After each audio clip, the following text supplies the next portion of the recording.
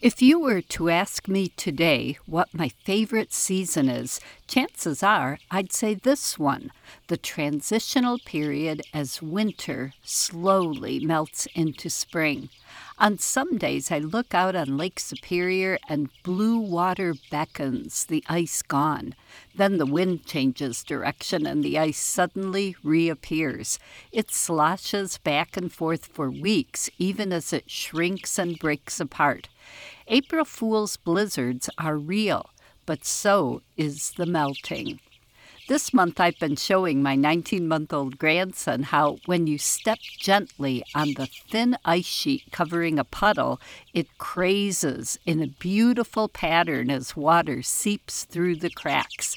When you stomp on it, sparkly water leaps up in a fountain around your boots.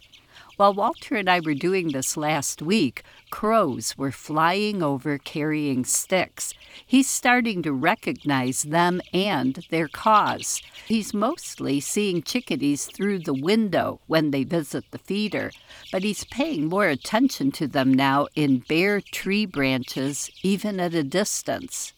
It's much easier to see birds in trees before the leaves pop out, another reason to love this time of year. Of course, early spring loses its luster during ice storms or mornings when the temperature is in the single digits Fahrenheit. But then I look out the window at hundreds of redpolls still crowding my feeders and twittering up in my trees. They'll soon light out for the tundra, but right now they're here in the biggest numbers of the season, even as robins are piping in with their spring song, a combination we can enjoy at no other time of year. Several starlings spent the winter in my neighborhood. I enjoy their songs and love how sparkly their plumage is right now, but they steal nest cavities. Last summer, I even caught one checking out my chickadee nest. So whenever I notice a starling at my office window feeder, I wave my arm. Starlings are wary, so off it goes.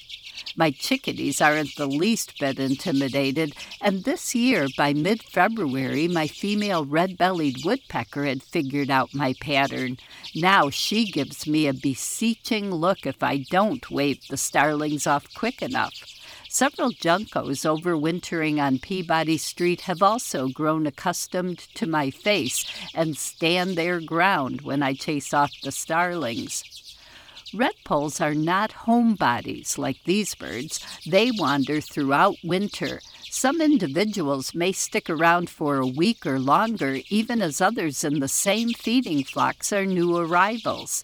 For the first month or so that redpolls were visiting my yard, the ones at that window feeder were as skittish as the starlings.